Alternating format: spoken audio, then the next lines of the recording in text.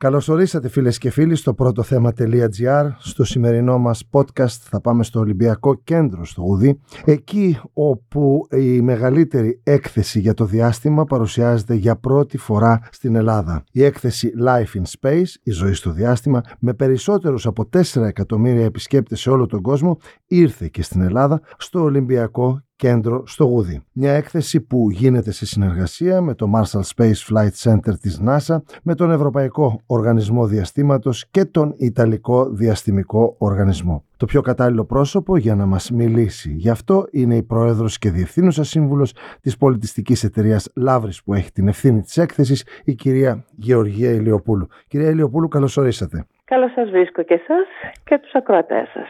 Τι γίνεται, ήρθε το διάστημα στην Αθήνα, 1500 τετραγωνικά μέτρα της έκθεσης. Ακούω ότι θα βρούμε τις απαντήσεις στα ερωτήματά μας. Βεβαίως, με μεγάλη μου χαρά. Αρχικά να σας πω ότι είναι μια έκθεση η οποία διοργανώθηκε από την NASA και την αντίστοιχη Ευρωπαϊκή ίσα και την ΆΣΗ, την Ιταλική. Μάλιστα. Ο στόχος αυτής της έκθεσης, που είναι μια περιοδεύουσα έκθεση, είναι να δείξει στους ανθρώπους την ιστορία του διαστήματος. Μάλιστα. Να κατανοήσουμε η κοινή θνητή του πώς λειτουργήσε, από πού ξεκίνησε και πώς προόδευσε όλη αυτή η ιστορία του ανθρώπου στο διάστημα.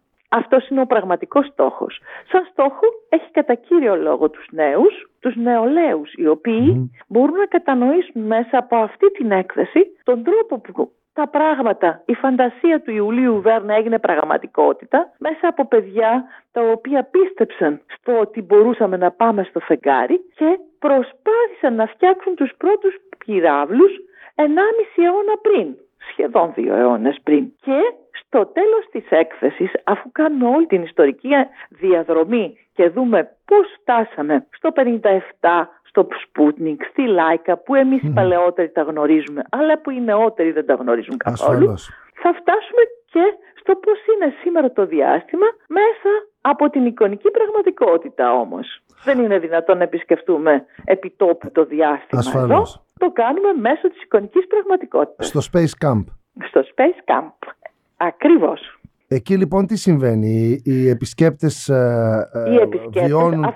Αφού πρώτα περάσουν και δουν όλη την ιστορία, από τον πρώτο, όπως είπαμε, το Σπούτνικ και το Βόιτσεκ, τους Ρώσους και τους Αμερικάνους, τις μετέπειτα κοινές αποστολές, δουν το ρόβερ που είναι στη Σελήνη, δουν όλα τις αποστολές Άπολο και την διαδρομή μας προς το φεγγάρι και προς τους γαλαξίες εν γέννη, μετά θα έχουν τη δυνατότητα όσα είδαν στο πρώτο μέρος της έκθεσης να τα ξαναδούν live εντός εισαγωγικών, εννοώ μέσω της προσομοίωσης, στους προσομοιωτές που υπάρχουν στην έκθεση και να δουν πόσο δύσκολο είναι αυτό το εγχείρημα που έχει γίνει. Πόσο δύσκολο είναι να γίνεις πιλότους ενός αεροσκάφους, πόσο δύσκολο είναι το training των αστροναυτών, πόσο δύσκολο είναι ένα μαχητικό αεροσκάφος και κυρίως το να προσγειώσεις το διαστημικό λεωφορείο. Μάλιστα. Και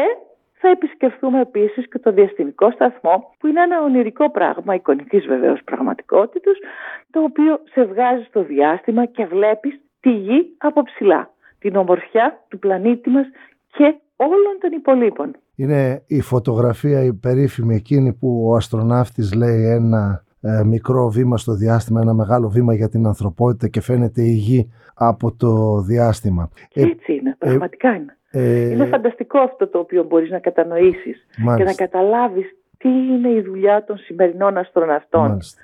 Γιατί οι παλιότεροι αστροναύτες ήταν πιλότοι πολεμικής αεροπορίας. Μάλιστα. Γιατί στις αρχές, στις δεκαετίες του 50, 60, 70, πιστεύουν ότι οι αστροναύτες θα έπρεπε να είναι αεροπόροι, γιατί αυτοί ξέρουν να χειρίζονται πολύ καλά τα κουμπιά, γιατί ήταν συνηθισμένοι με πολλά κουμπιά. Σήμερα όμως στο διαστημικό μας σταθμό έχουμε μόνο επιστήμονες, γιατί όλα πλέον γίνονται από τη γη. Το ωραίο που έχει αυτή η έκθεση, ξέρετε ποιο είναι? Είναι το γεγονός ότι βλέπεις πρωτόγωνα για εμάς και για τους νεολαίους μας σήμερα αντικείμενα. Π.χ. η κάμερα, π.χ. τα πρώτα τσιπάκια, π.χ. τα πρώτα ακουστικά. Βλέπεις πράγματα τα οποία σήμερα μας παραξενεύουν, μας φαίνονται μικρά, μας φαίνονται αδιάφορα. Και αυτά όμως υπήρχαν πριν έναν αιώνα. Και πρέπει να συνειδητοποιήσουμε μέσα από αυτή την έκθεση τι μεγάλα βήματα έκανε η ανθρωπότης και πόσο πολύ ωφελήθηκε μέσα από όλες τις έρευνες που έγιναν για να πάμε στο διάστημα. Και σε όλα τα επίπεδα. Μόνο για την ιατρική θα σας πω ότι επειδή ήταν επίγουσα ανάγκη να μπορούν να παρακολουθούν τις λειτουργίες, τις σωματικές λειτουργίες των αστροναυτών στο διάστημα, στη Γη ανακαλύψαμε όλους τους υπερήχους. Που σήμερα, χωρίς τους υπέρηχους, η ιατρική θα ήταν αλλιώς. Μάλιστα. Να σας πω για τα κινητά μας τηλέφωνα, να σας πω για τα email. Είναι απίστευτα αυτά τα πράγματα που έχουν εφευρεθεί εξαιτίας αυτών των ερευνών και τα οποία έχουν μπει στη δικιά μας καθημερινή ζωή και διευκολύνουν σήμερα τη ζωή μας. Μάλιστα. Κυρία Ηλιοπούλου, είπατε πριν ότι στις πρώτες διαστημικές αποστολές όλοι οι αστροναύτες ήταν πιλότοι και μάλιστα πιλότοι της πολεμικής αεροπορίας. Ο Διονύσης Σιμόπουλος, ο οποίος πιστεύω θα ήταν πολύ ευτυχής να μπορούσε να δει αυτή την έκθεση, είναι απολύτως βέβαιο, ο οποίος ήταν και παρόν στην εκτόξευση του Απόλλω 11, μου είχε πει σε συνέντευξη ότι ο πρώτος άνθρωπος που πάτησε στη σελήνη, ο Νίλ Άρμστρονγκ, ήταν ο μοναδικός αστροναύτης που δεν ήταν στρατιωτικός. Και αυτό είχε συμβεί διότι οι Αμερικανοί δεν ήθελαν να νομίσουν, οι Σοβιετικοί τότε, ότι γίνεται μια στρατιωτική επέμβαση στο φεγγάρι. Έχετε απόλυτο δίκιο. Και είναι πραγματικά... απόλυτο δίκιο. Μέχρι τότε ήταν όλοι στρατιωτικοί, γιατί υπήρχε μόνο πολεμική αεροπορία, ξέρετε, στις αρχές. Αργότερα, και ήταν αυτοί οι πιο εξοικειωμένοι με πολεμικά αεροσκάφη, τα οποία έχουν ταχύτητες τελείως διαφορετικές. Και άρα σε συνθήκες πιο δύσκολες από τους κανονικούς πιλότους. Αυτός ήταν και ο λόγος που χρησιμοποιόντουσαν. Όσο για τον κύριο Σιμόπουλο, δυστυχώς δεν καταφέραμε να κάνουμε την έκθεση του 19 που θα την κάναμε και μαζί του. Μάλιστα. Λόγω του κορονοϊού. Την κάναμε φέτος και λυπάμαι που δεν είναι μαζί μας. Ήταν μαζί του τότε όμως, αν θυμάστε, ο κύριος Καβαθάς, ο οποίος ήταν αυτός που έκανε την αναμετάδοση στην Ελλάδα. Και θα έχουμε και σε διάλεξη τον κύριο Κρημιζή. Γιατί στα πλαίσια αυτής της έκθεσης διοργανώνουμε και μια σειρά διαλέξεων με μεγάλους επιστήμονες. Μάλιστα.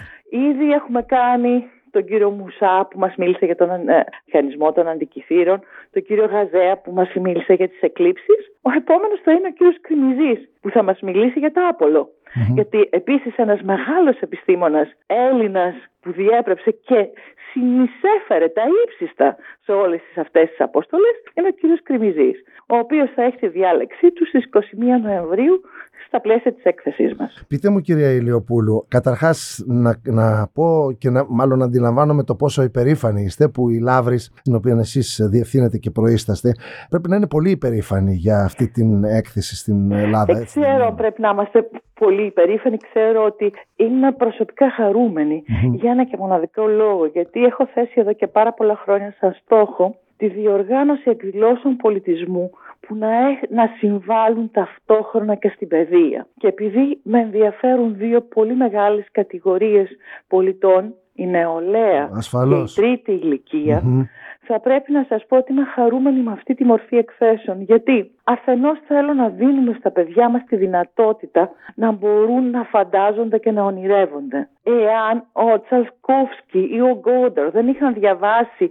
από τη γη στη σελήνη το βιβλίο αυτό του Ιουλίου Βέρν, ίσως να μην είχαν ποτέ ασχοληθεί με το να κατασκευάσουν τους πυράβλους, να μην είχαν ονειρευτεί ποτέ. Αυτό που θα ήθελα με τη μικρή μου συνεισφορά να έχω είναι να δώσω τη δυνατότητα σε κάποια από τα νέα αυτά παιδιά που βλέπουν την έκθεση να μπορούν να ονειρευτούν ότι και αυτά μπορούν να πετάξουν μια μέρα στο διάστημα. Και απ' την άλλη, η τρίτη ηλικία είναι επίσης πολύ σημαντική. Γιατί από την ηλικία των 30 έως 65-70 τρέχουμε και δεν φτάνουμε με οικογένεια, με καριέρα, με οτιδήποτε. Και μετά ξαφνικά στο περιθώριο. Και δεν θέλω τους ανθρώπους να μένουν στο περιθώριο. Ο άνθρωπος μένει στο περιθώριο όταν δεν μαθαίνει, όταν σταματάει να μαθαίνει. Θέλω να μπορούν να συνεχίσουν να βλέπουν, να μαθαίνουν και να ονειρεύονται και οι ίδιοι. Γιατί είναι πολίτες που πρέπει να μείνουν ενεργοί. Γιατί πολύ ο καθένας μας είναι σημαντικός στην κοινωνία στην οποία ζούμε. Βέβαια. Κυρία Ηλιοπούλου, θέλω να σας ρωτήσω το εξής. Εσείς, αν σας γινόταν μια πρόταση να πάτε στο διάστημα? Όχι. Συγγνώμη που το λέω. Δεν δοκίμασε ούτε καν τους πιο πολλούς από τους εξομοιωτές, τους προσομοιωτές. Αυτόν ο οποίος κάνει το training των αστροναυτών, ούτε τολμώ να τον κοιτάξω. Συγγνώμη, είμαι δειλή. Ξέρετε, το ίδιο μου είχε απαντήσει και ο κύριος Σιμόπουλος σε αυτή την ερώτηση, ότι δεν θέλετε να πάτε στο διάστημα? Όχι. Και ήταν έτσι ακαρία όπως και η δική σας απάντηση. Πείτε μου κάτι, η κυρία Ηλιοπούλου, πριν κλείσουμε. Καταρχάς, να πω ότι σε αυτά τα 1500 μέτρα της έκθεσης, όπως λέτε και στο δελτίο τύπου σας, βρίσκει ο επισκέπτης απαντήσεις σε ερωτήματα γιατί είναι σημαντική η διαστημική έρευνα, πώς κατασκευάστηκε ο Διεθνής Διαστημικός Σταθμός, πώς είναι η ζωή των αστροναυτών στο διάστημα, που είναι πολύ σημαντικό να ακούσω ότι υπάρχει ένας άνθρωπος στο διάστημα 2 χρόνια, 600-700 μέρες. Επίσης, πώς είναι σχεδιασμένη η τουαλέτα ενός διαστημικού σταθμού, πώς κοιμούνται οι αστροναύτες στο διάστημα. Ακριβώς. Εδώ εμείς στη διάρκεια της καραντίνας, της πανδημίας, που μείναμε μέσα στο σπίτι, νομίζω πάρα πολλοί απέκτησαν ψυχικά νοσήματα. Αυτοί οι άνθρωποι που βρίσκονται μέσα σε μια κάψουλα για τόσο μεγάλο χρονικό διάστημα, πώς το διαχειρίζονται όλο αυτό? Είναι ακριβώς αυτά που είπατε. Και αυτό είναι αυτό το οποίο μπορούμε να πάρουμε εμείς οι μεγαλύτεροι μέσα από αυτή την έκθεση. Μας δίνει να κατανοήσουμε όντως το πόσο δύσκολη είναι η εκπαίδευσή τους, πόσο πρέπει πολύ καλά να προσαρμόσουν το σώμα τους σε συνθήκες, αλλά και την ψυχή τους. Γιατί υπάρχουν και τα ψυχικά τραύματα, όχι τα σωματικά. Βέβαια. Βλέπετε. Και πόσο σημαντικό είναι, πόσο σημαντικές είναι για μας τους υπόλοιπους και πόσο σεβασμό πρέπει να έχουμε τόσο στην επιστήμη, όσο και σε αυτούς τους ανθρώπους που θυσιάζουν στην κυριολεξία τη ζωή τους, γιατί δεν γνωρίζουν αν θα γυρίσουν πίσω. Όπως δεν γνωρίζουμε απόλυτα ακόμη σήμερα όλες τις φορές που μπορεί να υποστεί το ανθρώπινο σώμα από την έλλειψη βαρύτητος. Για να μην συζητήσουμε ότι πολλές φορές οι συνθήκες στις οποίες εργάζονται είναι φοβερά αντίξωες. Καμία σχέση με αυτό που οι υπόλοιποι κοινοί θνητοί βιώνουμε εμείς επί της γης. Όπως το είπατε, μιλάμε για τους κοινούς θνητούς και τους αστροναύτες. Είναι τελείως διαφορετικό να πηγαίνεις κάπου και να ξέρεις ότι δεν θα γυρίσεις. Θυμάμαι, ήμουν στις Ηνωμένες Πολιτείες τότε, όταν εξεράγει το Challenger. Δεν μπορείτε να φανταστείτε, το βλέπαμε ζωντανά, την δυστυχία που αμέσως απλώθηκε σε όλους τους ανθρώπους όταν είδαν ότι και ήταν και εκείνη η δασκάλα μέσα στον πύραυλο. Ακριβώς γι' αυτό τα παιδιά μας πρέπει να μάθουν. Βέβαια. Να μάθουν να σέβονται καταρχάς αυτούς που προσφέρουν τη ζωή τους για να έχουν εκείνα ένα καλύτερο μέλλον. Είναι ένα μάθημα πολλαπλό για τα παιδιά. Και όλο αυτό μπορούν να το βοηθήσουν και οι ίδιοι οι γονείς. Βεβαίως. Γιατί φέρνοντας τα παιδιά τους και μιλώντας κατά τη διάρκεια της έκθεσης στα παιδιά τους, θα είναι πάρα πολύ σημαντικό να τους δώσουν νέες αξίες και να αποδείξουν σε αυτά τα νέα παιδιά πώς ακριβώς οι άνθρωποι ο ένας υπάρχει και συνυπάρχει με τον άλλον και πώς όλοι μαζί μπορούμε να καταφέρουμε να κάνουμε θαυμαστά πράγματα, όπως αυτά που κάνουν οι αστροναύτες μας αυτή τη στιγμή στο Διεθνή Διαστημικό Σταθμό. Είπατε και πριν ότι αν θα ανακαλύψει κανείς επισκέπτης της έκθεσης το Διεθνή Διαστημικό Σταθμό, που βρίσκεται 400 χιλιόμετρα πάνω από την επιφάνεια της Γης, με αυτά τα ειδικά γυαλιά της εικονικής πραγματικότητας. Πείτε μου, κυρία Ηλιοπούλου, πριν σας αποχαιρετήσω και σας ευχαριστήσω θερμά για όλο αυτό που προσφέρετε στον κόσμο της πατρίδας μας, πότε λειτουργεί η έκθεση? Η έκθεση λειτουργεί μόνο για γκρουπ Δευτέρα και Τρίτη. Μάλιστα. Ενώ Τετάρτη, Πέμπτη, Παρασκευή, Σάββατο και Κυριακή είναι ανοιχτή για όλο το κοινό. Ποιες ώρες? Και είμαστε τις καθημερινές από τη 1 μέχρι τις 9 το βράδυ και στα Σαββατοκύριακα από τις 10 το πρωί ως τις 10 το βράδυ. Βεβαίως, να πούμε ότι υπάρχει και άνετος χώρος για πάρκινγκ, δεν είναι πρόβλημα αυτό. Και να πω ότι πραγματικά είναι μια αξέχαστη εμπειρία η έκθεση αυτή για μικρούς και μεγάλους και ταυτόχρονα εκπαιδευτική, αλλά και κάτι άλλο. Και πολύ ψυχαγωγική, πράγμα που το χρειαζόμαστε. Ακριβώς, γιατί θα πρέπει να πω τα Σαββατοκύριακα οι προσομοιωτές μετατρέπονται σε παιδική χαρά. Ωραία. Δυστυχώς θα το έλεγα εγώ, αλλά και πάλι δίνει χαρά, πολύ μεγάλη χαρά στα παιδιά.